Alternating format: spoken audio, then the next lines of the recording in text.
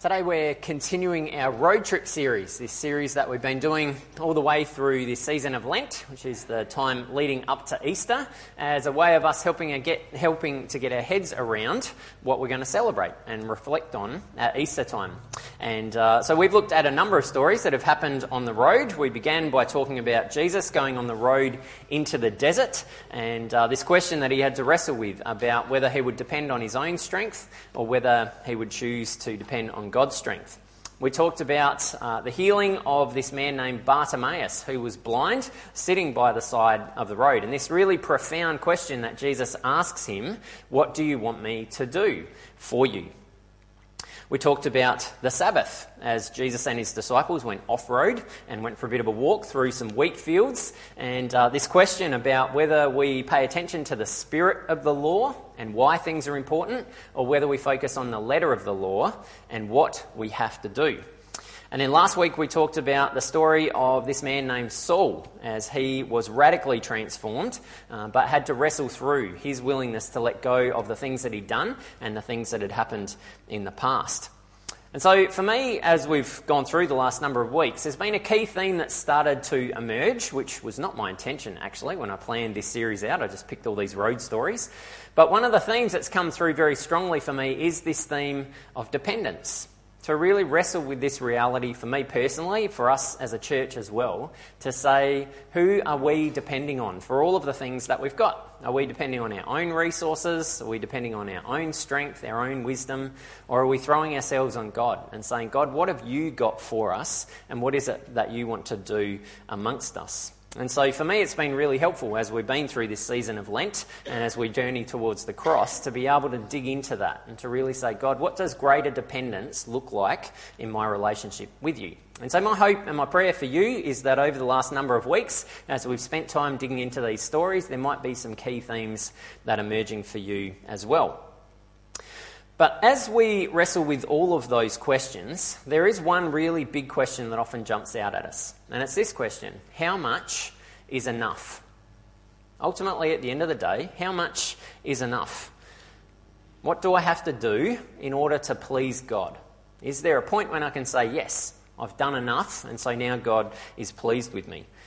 How do I make sure that I'm doing the things that I have to do? How much is enough? And sometimes that can be a really, really helpful question for us to wrestle with because it inspires us and it motivates us and it makes us think, yeah, there's more that I can be doing. And so that's a good thing. But if we're honest, sometimes it's because we just want to know what the minimum is that we need to do and be able to say, no, I can let myself off the hook because I know that I've done the minimum requirement. Sometimes we can wrestle with this question because we want to compare ourselves to other people and to be able to say, well, I'm doing more than them, so I must be doing okay, I guess. And sometimes it is because we just want to let ourselves off the hook. And so as we look at this story today, that is another road story that happens on the road, the person who's asking these questions to Jesus is wrestling with this same question. How much ultimately is enough? What's the minimum that I have to do?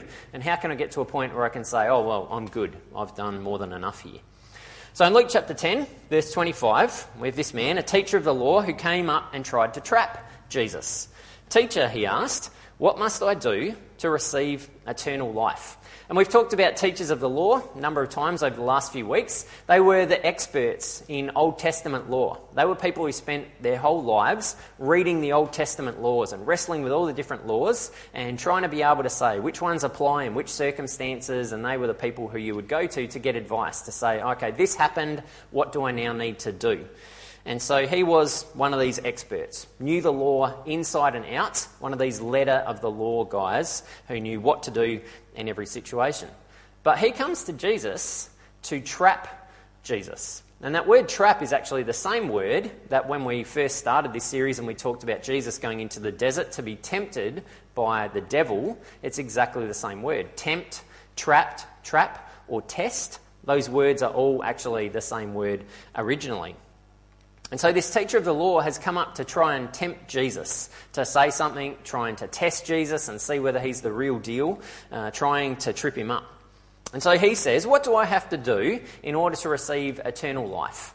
And really the question that he's asking is, what's the minimum amount that I need to do so that I know I'm good in my relationship with God? I can say, yep, I'm done, I can tick that box, and then I can just go about my merry way. And Jesus answers his question with another question, as Jesus very, very often does.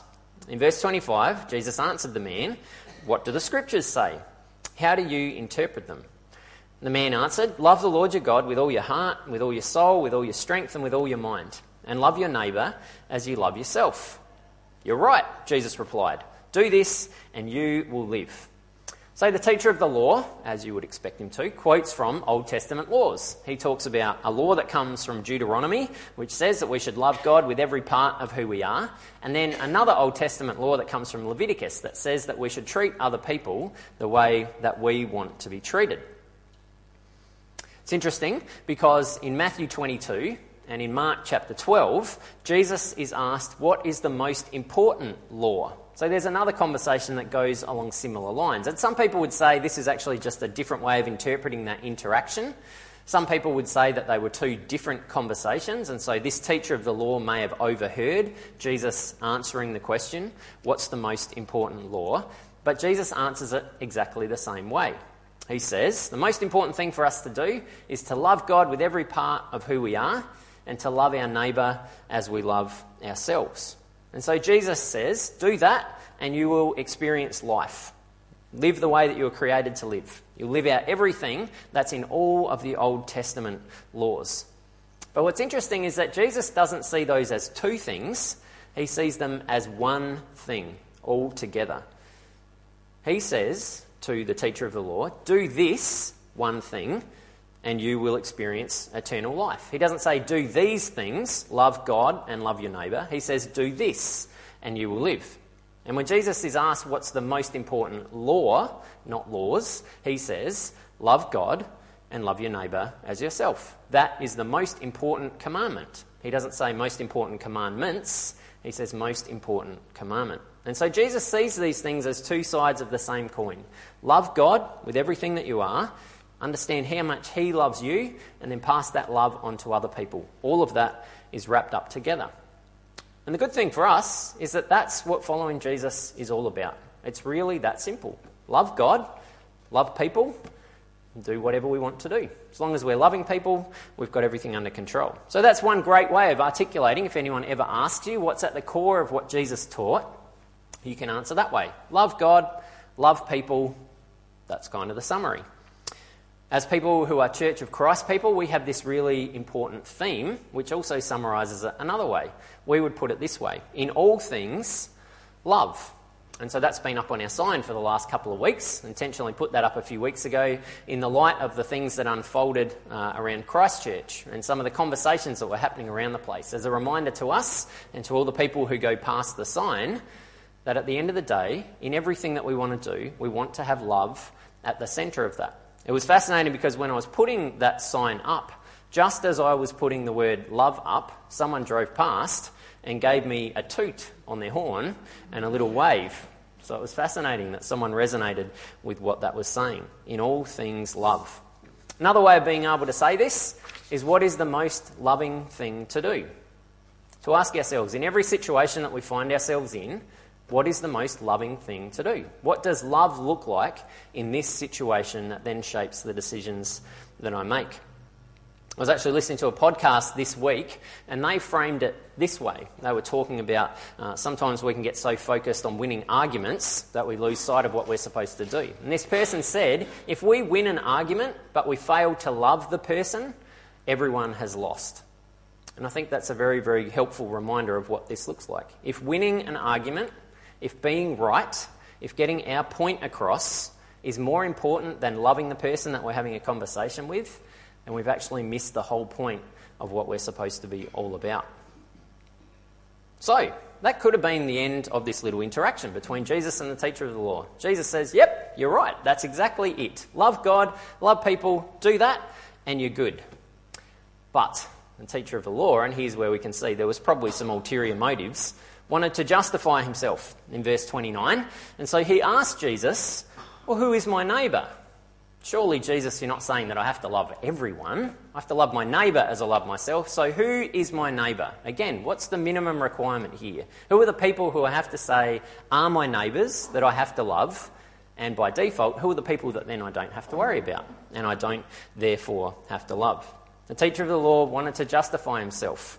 He wanted to show that he was right, and he wanted to look smarter than Jesus. He wants a rule. He wants a law. He wants the letter of the law to be able to say, what do I have to do? Missing the whole point of the spirit of the law about why that's all important. And so Jesus then shares this story as his response to that, a story which is very familiar to lots of us. There was once a man who was going down from Jerusalem to Jericho when robbers attacked him, stripped him, and beat him up, leaving him half dead.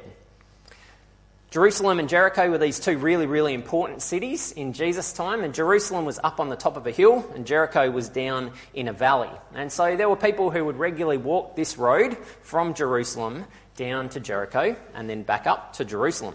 And so it's really important for us to recognise that this story says that this man was going down from Jerusalem to Jericho. We'll see why that's important shortly. But on this road, it was a really, really dangerous road. There was lots of desert and there was lots of rocky places and lots of places for people to be able to hide so that they could then attack people who were walking this road. It was such a dangerous place that it was actually called the Bloody Way. That was how dangerous it was to walk this road from Jerusalem to Jericho. And so this man walks from Jerusalem down to Jericho and he gets attacked by these people. They take everything, including his clothes, and they leave him there for dead. In verse 31, it so happened that a priest was going down that road, but when he saw the man, he walked by on the other side. In the same way, a Levite also came there, went over and looked at the man, and then walked on by on the other side. Now, Jesus didn't actually need to include this part of the story. He could have just said, at this point, this man got attacked, someone came along and helped him, that's what it looks like to love your neighbour. And it could have been anyone that Jesus could have chose. He could have picked any ordinary, everyday people who came along and maybe didn't help this man out. But he chooses these two religious leaders. One of them is a priest, and a priest was one of the people who ran all of the services in the temple for the Israelites, a person who offered sacrifices and did all of that work. And Levites were kind of like their assistants. They were the ones who came and they helped to run the services. They were the ones who cleaned things up and got things ready for the priests. But the key thing for us to recognise is that the priest and the Levite were going down from Jerusalem to Jericho. Because if they were going up from Jericho to Jerusalem, we could probably let them off the hook a little bit maybe and say, well, they were on their way to work. So, they didn't want to run late and get fired. So they were on their way, that's why they didn't help the man out. But they're not. They're actually on their way home, which is very important for us to recognise. So there's a whole bunch of reasons why they may have then chosen not to help this man. Maybe they were late for dinner, so they didn't want to get in trouble for being late for tea. They could have been worried about getting attacked themselves. This was a very dangerous road, and so they thought, we've just got to keep going, I can't stop here. They might have thought that this was all a trap. So if I go and help this guy, there's some other people waiting, and so then they're going to come and attack me. But most people would agree that probably the biggest reason why they chose not to help this man is because it would have made them ceremonially unclean. Touching someone who was bloody, touching someone who was dying, would have meant there was all these rituals that they then had to go through in order to make themselves clean. And that could have taken up to a week for them to go through that whole process and then be able to be in a place where they could go back and work in the temple. So they choose not to help this man. The priest sees the man, and you can kind of imagine he kind of glances out the corner of his eye and then and keeps going. But the Levite, we read, looks at the man, goes over to him, and then chooses to go on his way. So he didn't accidentally see him. He went over, saw him lying there, and said, nope, conscious choice. I'm not going to help this guy out. Now, in Jesus' day, there were actually lots and lots of stories that went this way. A story that would be told by a rabbi, a Jewish teacher, about two religious leaders who would not do something, and then an ordinary everyday Israelite who would come along and would do it as a way of teaching people about what was really, really important about following the law. And so the crowd who's listening into this and the teacher of the law who are listening to Jesus unpack this story would have thought that's where this is going to go. Okay, the priest and the Levite, they didn't help. So along comes an everyday, ordinary Israelite worker and he helped the man. And so that's what it looks like for us to love our neighbour. But that is not at all what Jesus says. He says in verse 33, a Samaritan who was travelling that way came upon the man, and when he saw him, his heart was filled with pity. A Samaritan is someone who had Jewish and non-Jewish ancestors. And so that didn't necessarily just mean that they had parents or grandparents. This could have been generations before that they had mixed race parents. And the Samaritans were seen as very unclean people. You would not associate with them if you were a Jewish person because they were kind of the worst of the worst. There was an area called Samaria that people would actually walk all the way around just so they didn't accidentally come in contact with someone who was a Samaritan. They were seen as the bottom of the pile. Ceremonially unclean, religiously unclean, culturally unclean, the worst of the worst. And so Jesus doesn't say that it's an ordinary, everyday Israelite worker who comes along and helps this man. He blows all of that out of the water and says, a Samaritan came along to this man. And you can imagine the reaction of the teacher of the law and the look on his face and all of the crowd who's standing around. Did he just say Samaritan? He couldn't have said that. We must have misheard him. Really? A Samaritan? That's what he's going to talk about here? That makes no sense. Well, Jesus keeps going. And he says this man came along. He went over to the man who was on the side of the road, poured oil and wine on his wounds and bandaged them. And then he put the man on his own animal and took him to an inn where he took care of him. The next day he took out 2 silver coins and gave them to the innkeeper. Take care of him, he told the innkeeper, and when I come back this way, I will pay you whatever else you spend on him. So this Samaritan takes all of his own resources to help this man. Wine and oil that he would have normally used to drink and to cook with. But when those were mixed together in Jesus' day, that was a really, really powerful way of healing wounds. The wine obviously has alcohol in it, and so that would help to clean the wound. And the oil was used as a kind of anti-inflammatory. And so he mixes those together and pours that on the wound of the man. He bandages him up, he puts him on his own animal, probably a donkey, so that he then has to walk the rest of the journey that he's going to walk.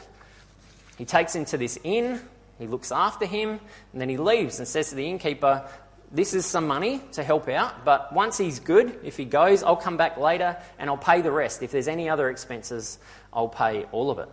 And some people would say that was probably up to 2 weeks' worth of accommodation, but it may have even been all the way up to 2 months' worth of accommodation given the state that this man was in. Regardless, it's a lot of money that this guy is using to help out someone who he's never ever met before.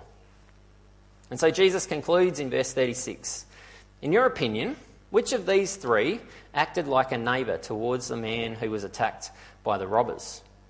The teacher of the law answered, the one who was kind to him.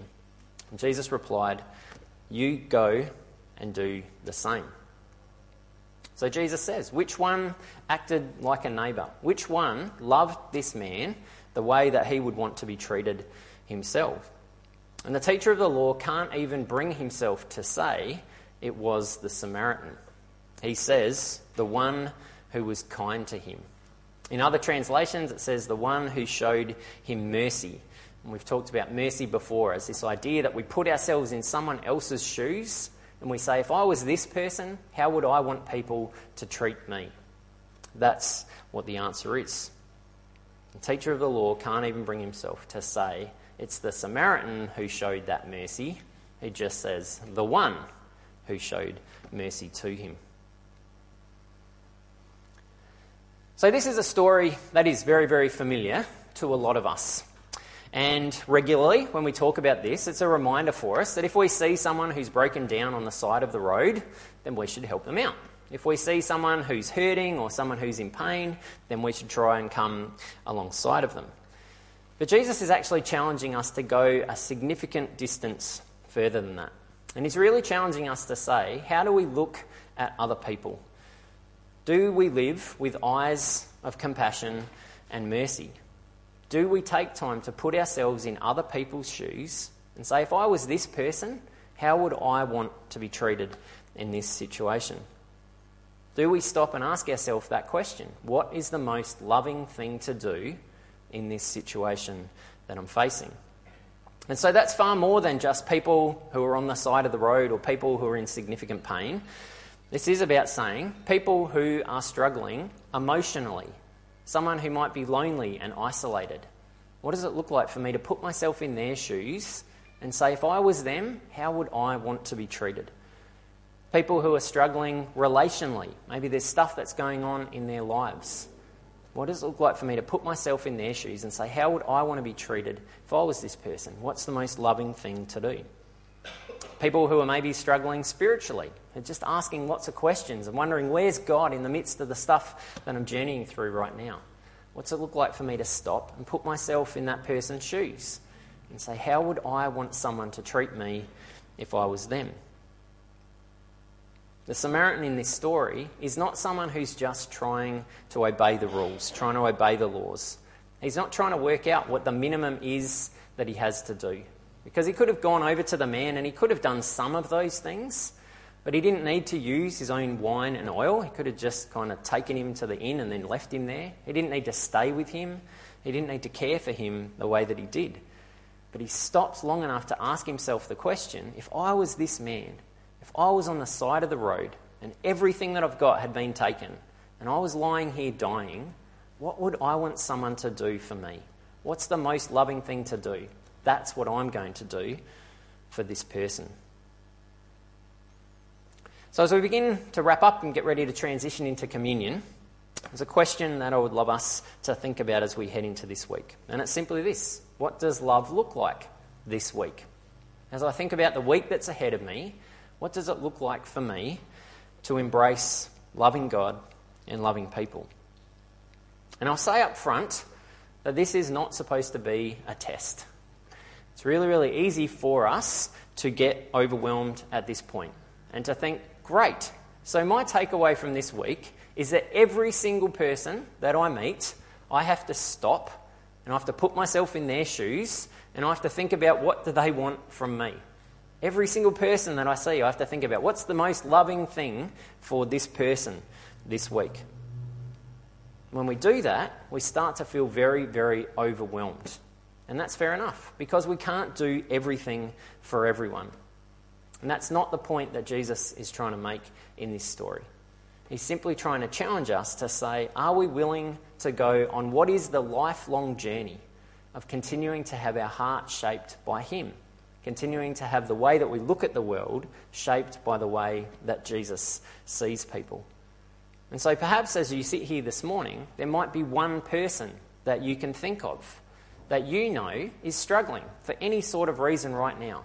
And so what's tugging at your heart right now is, I know I can put myself in their shoes. I know what's going on for them, and I know what I would want if I was that person. If there is one person that you can think of, then work out how you can serve them this week. How can you show God's love to them this week? There might be a group of people that you're aware of, a group of people that you regularly spend time with. You can say, what's it look like for me to express love to them this week? But it has to begin with that starting point of love. Because if it doesn't, it turns very quickly into obligation, which very much makes us feel like, great, now I have to, we've gone down that road again, do this for all of these people. And that very quickly turns into resentment, which very quickly turns us to this place of saying, actually, I'd rather know the minimum that I have to do. This feels like too much. So I'd rather someone just told me what's the minimum that I have to do so that I can feel okay about the rest of it and just go on my merry way. If we go down that road, we've missed what Jesus is trying to say. He wants us to understand how passionately God loves us. And in a couple of weekends, we'll have the opportunity to recognise how profound that is. The deep love that Jesus has for us that goes all the way to the cross. That's how much God loves us. And all He wants us to do is to understand that and embrace that love, and then to share it with the people that we interact with this week.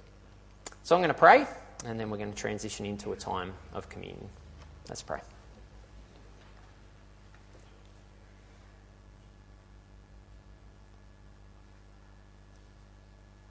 God, we are so grateful that you are the God of love, that you are described as love, not loving, but the core of who you are. Your very identity and character is love. That's the starting point for you. That's the purpose behind you creating this universe and creating us as humanity. It's the purpose behind you creating every single one of us, is so that you could extend a loving relationship to us. You simply want us to understand how much you love being with us, how much you love who we are. And you have done everything necessary to prove that to us through Jesus. We're so grateful for that. And that your expectation in return is not that we then have to do a whole bunch of things.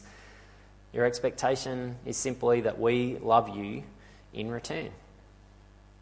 But that automatically then shapes us and changes us and transforms us. It helps us to see other people the way that you see them. That same love that you have for every single one of us, you have for every person that we are going to connect with this week.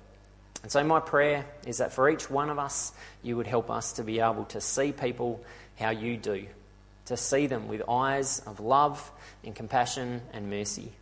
And that for those who you want us to come alongside of, you would help us to put ourselves in their shoes and to be able to say, what's the most loving thing for me to do in this situation? And with people who we maybe find more difficult, people who we find challenging, people who we can tend to get into conflict with, I pray that you would challenge us about what that looks like too. To be able to see them with eyes of love. To not need to win arguments, to not need to be right, to not need to prove ourselves to them, but simply to say, what is the most loving thing to do in this situation? We thank you, Jesus, that at the core of who you are and what you gave us to do, it's simply about love. But we know that as we live that out, it's incredibly complex. And so we thank you that as we go into this week, it's not a test. It's not about us needing to make sure that we do enough so that somehow you will accept us. You accept us right now as we are. And so we get to live in the freedom that comes from that as we move into this week. And so help us to then love the way you want us to. In your name we pray. Amen.